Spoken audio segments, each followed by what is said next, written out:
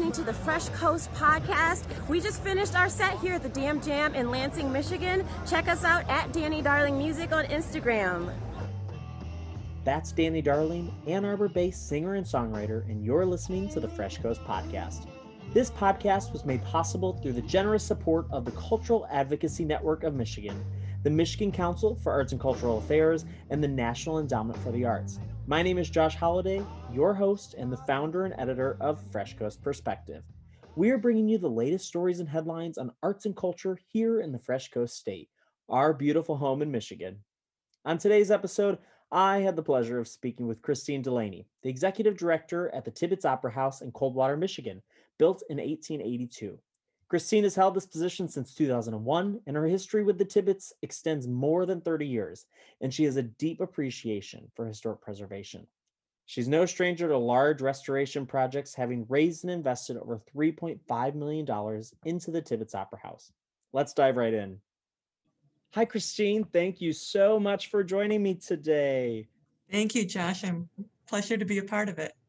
And so, Christine, you're the executive director at the Tibbetts Opera House, founded in 1882 and located in Coldwater, Michigan. Tell us a little bit more about the Tibbetts Opera House. Tibbetts was, like I said, it's a community gem. It's actually kind of a regional gem. We're the second oldest operating opera house in the state of Michigan, theater. But we operate year-round, and we have been fully active since 1962. So it, like many theaters, has its history. It was an opera house, kind of moved into the vaudeville era. Then it was turned into a movie theater for a few years, kind of parallels the whole entertainment industry. And then by the 1950s, as the movie industry was going into all kinds of turmoil with the end of the monopolies and the selling off of theaters and the advent of television. By that time, the owners of the Tibbetts Opera House also owned two other theaters. So this was the old one. So this is the one that got shut down.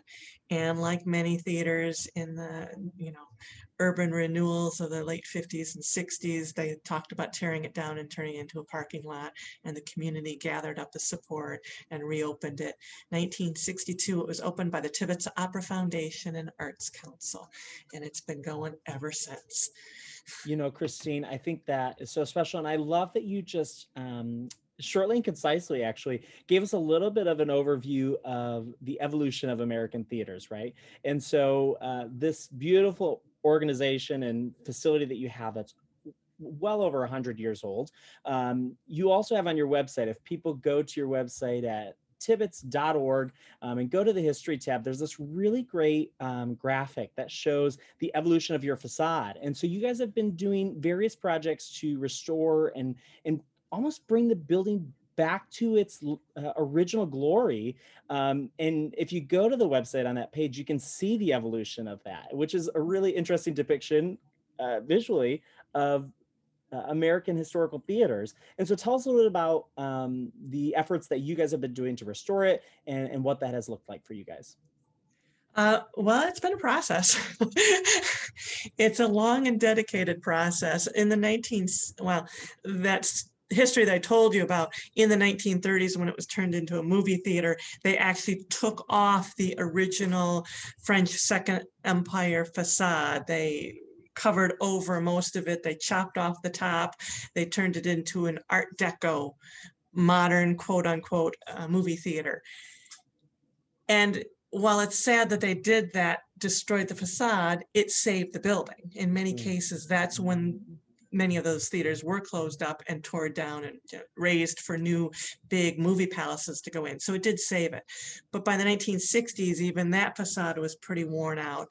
And they took it off thinking that they were going to restore it. And so one of those pictures is this ugly, beat up brick facade that just, it looks like it's a deserted building, and it should remain a deserted building. What at the 60s, they couldn't actually afford to restore it to the where they wanted to because the building had been closed down. So they needed lights, they needed curtains, they needed new seats, they needed a boiler. Every time they turned around, they had another need. And so the facade seemed like a luxury. So they covered it up with just a very plain brick facade, which took about 5 years to get it completely covered. And they kept meaning to come back to it. But again, it preserved what was there so that by the 2000s, when we were able to take that facade off, the brick itself was actually in pretty good condition. And there were a lot of elements that we could easily save and recreate.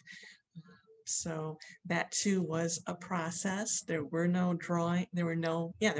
blueprints or drawings. Everything was done from photographs and from measuring those bricks right there on the scene. And so facade restoration was kind of our highlight so far.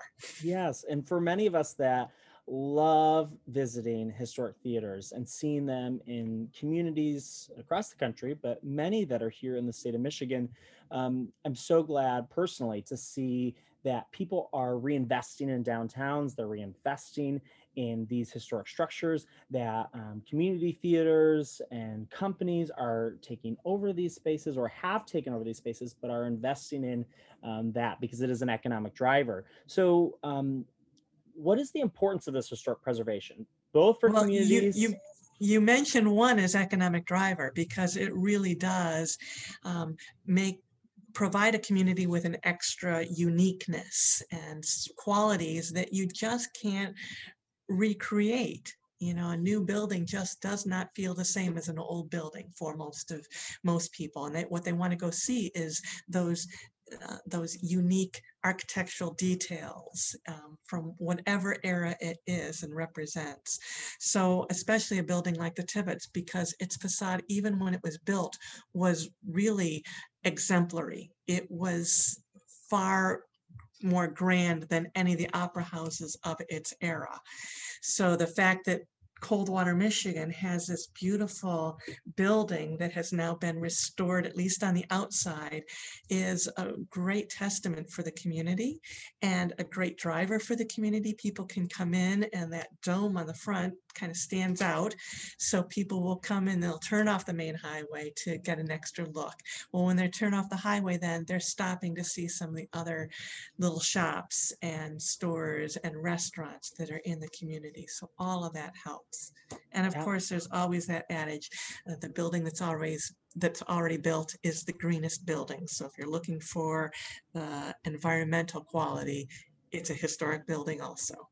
And so for some of us, like I live in Owasso, Michigan, and there's so many buildings that now we're starting to see some of the facades, kind of that Art Deco facade, start to be removed. And there's always that fear that people have that when I remove this, it's going to be a big investment because we don't know what's behind it, right? And so for people, as someone that's gone through this process, if you're in a community, you're passionate about some of your downtown structures, historic preservation, you're a board member, maybe for an arts organization or entity or theater, and you're looking at, wow, maybe we should pull down this facade that maybe in the 60s or earlier covered up the building. What are some of those resources that exist out there? Where should somebody look for more information? Who do they reach out to? Tell us a little bit about that journey. I know that that's a loaded, deep question, but if you were just wanting to get started, where should somebody start? I would say it's really, really important to do your research and get some people that know. And as you know, the National Park Service is probably the best resource for everything on how to take care of your brick to what to do with these plaster walls. And one of the things that I can look back on in the 1960s, they saved the building, and it's a fabulous thing. But 1960s didn't really understand these old buildings, and it was just about making it pretty. And some of the things that they did to get it reopened actually created further damage. So before you just jump into fixing things up, do your research, do it well. So for instance, they put up wallpaper on the inside of the theater to cover up the plaster walls that I'm sure had cracks and marred, and that was an easy way to make it look much better, and it did. But over the years, that paper created a vapor barrier, which a historic building as old as Tibbetts required the air movement in and out. That was part of the structure of the building. So there's so much brick, and then there's space, and then there's this plaster wall that had to breathe, and the vapor barrier ended up making the plaster disintegrate. There's so many. Well-meaning, but just you need to do your research to know that you're not going to create further damage with your fixes. There's so many little details that people wouldn't even expect, or that you maybe wouldn't know why they did XYZ, but then how do you repair that effectively and responsibly? And so I think also it's interesting, particularly when I'm looking at the evolution of the facade. And I know that you guys have been doing much more work than just your facade at the Tibbetts, but many That's projects, definitely the most dramatic. there's many projects in historic preservation that also take more than just a construction company. They take artists and creatives to bring these structures back to life, and I'm guessing that you were able to be part of some of that process. And particularly, what did that look like? Because you can see some of the accents that were on the outside of the building that clearly had to be resculpted, remolded to look like the original. So what was that process like? Was it inspiring? Tell us a little bit about that. It was so inspiring, and we had just a fabulous team. And Grand River Builders is the one who did all the brickwork, and they did all the metal work. All of that detail in the front of our building is actually metal. So it had to be crafted and molded into the pieces with no blueprints. They just had to do it from the photographs. And fortunately, we had many photographs of the outside of the building, and then actual measure from this hole to this hole on this torn up facade, exactly how each piece fit in. So the craftsmanship was just amazing. Even the brick, they found the brick that was the exact match in how it was built as far as the limestone mix. Only it was the wrong size. So each one had to be hand cut to exactly fit. There are 176 brand new brick on our building, and you'd be hard pressed to figure out which ones they are because they did such a beautiful match. And then when we get to the interior, we have artists who've done the painting, and we have a sample paint of what the original artwork would look like. It's just true craftsmanship.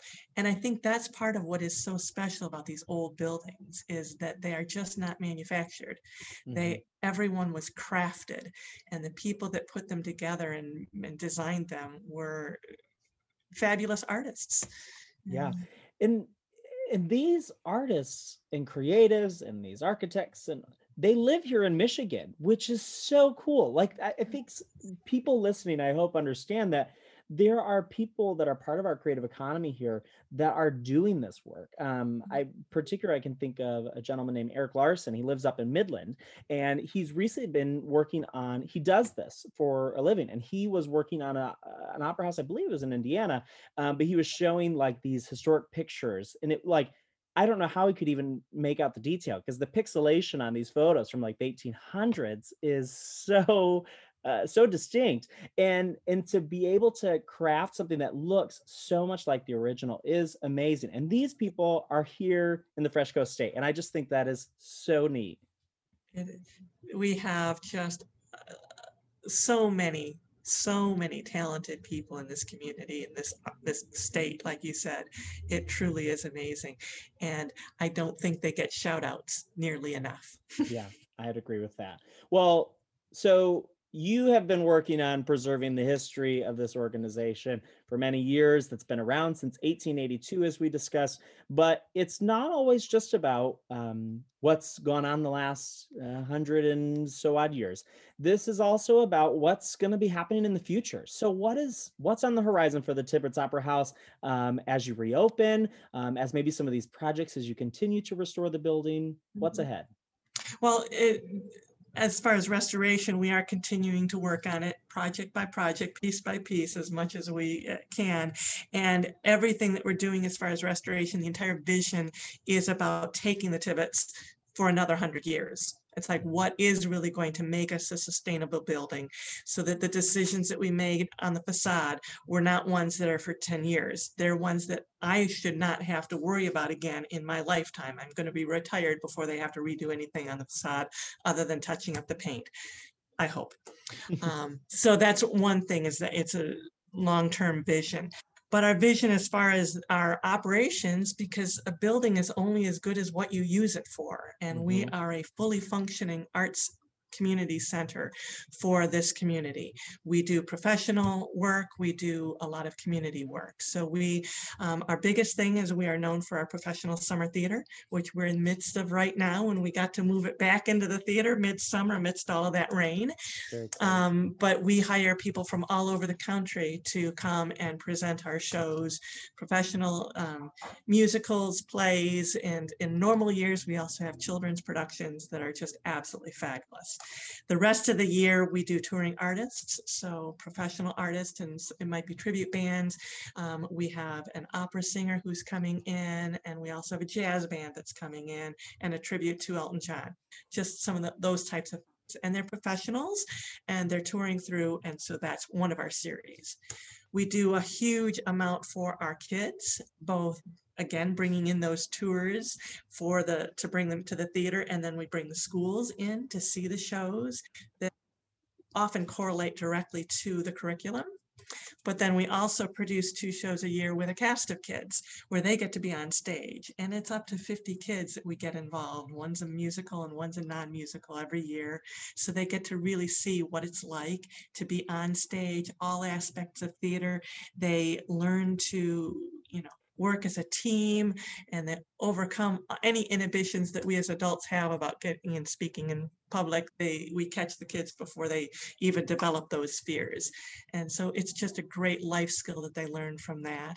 And then we're a community rental facility for about 12 different organizations, a community theater, a community band, 3 different schools use us for their productions. So we are really busy in a normal year all the time, and over 30,000 people coming through our doors in a normal year.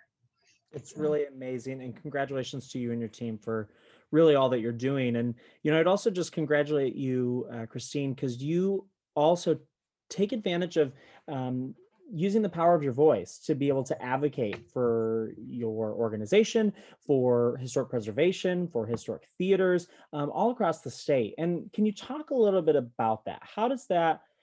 What do you think the power of other arts administrators and others in our communities all around Michigan, what can they do to use their voice to make change and to influence change?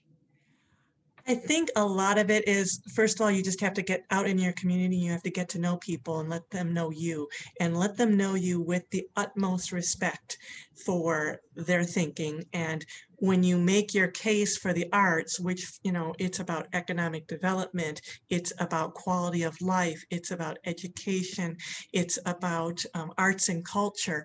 And for us, it's also about history and stuff. There's so many reasons to support an organization, an arts organization. So you have to know those things to be able to talk to whoever it is that you're in front of, and not necessarily preach, but just draw them into what you are, so that they understand and can appreciate maybe some things that they didn't think about. When I first came in here, economics was not on the board at all. People didn't think about what an economic driver Tibbetts was, until I started talking to them and reminding them and talking about the 10,000 people that come for summer theater. Where they're buying their gas, and they're going to the grocery store, and they're certainly going out for a bite to eat before or after the show, and supporting the restaurants and the bars and stuff. That's all economics that suddenly people would say, oh, well, there's more to it than just that arts and crafts stuff, or arts and cultural stuff that I really don't care about, and they'd start to appreciate that. So you have to be positive. You have to just always talk about what it is that you do. And don't forget to make friends with your legislators. Again, keep it positive, invite them to a show. Don't make them feel like they're going to have their arm twisted every time they see you, that they can just have a good conversation and develop yourself as the one that they know that they can go to if they have a question about the arts. How does this impact how would this impact you, or how would this impact whatever it is that you're doing? How would this impact your historic preservation efforts? So Thanks, Christine. And you said it here. We're looking forward to hopefully having 30,000 more people come back through the Tibbetts Center the Tibbetts Opera House this next year. If people were looking for more information about the Tibbetts Opera House in Coldwater, Michigan, where can they find more information about you? Tibbetts.org, Tibbits.org. Pretty easy. Great. And we have a great website. And I'm assuming you're on social media that people can find Yes. you there as well. Yes. And one of the things that we have on social media, if they want to get into it, is a backstage pass. And you can kind of get a glimpse of some of our shows and meet the actors, and they're fascinating study into what goes into a summer stock theater program.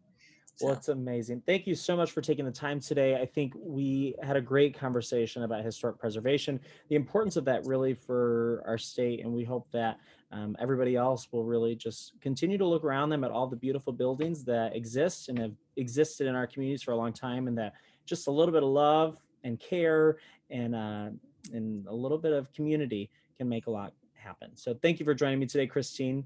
Thank you for having me. It was a joy.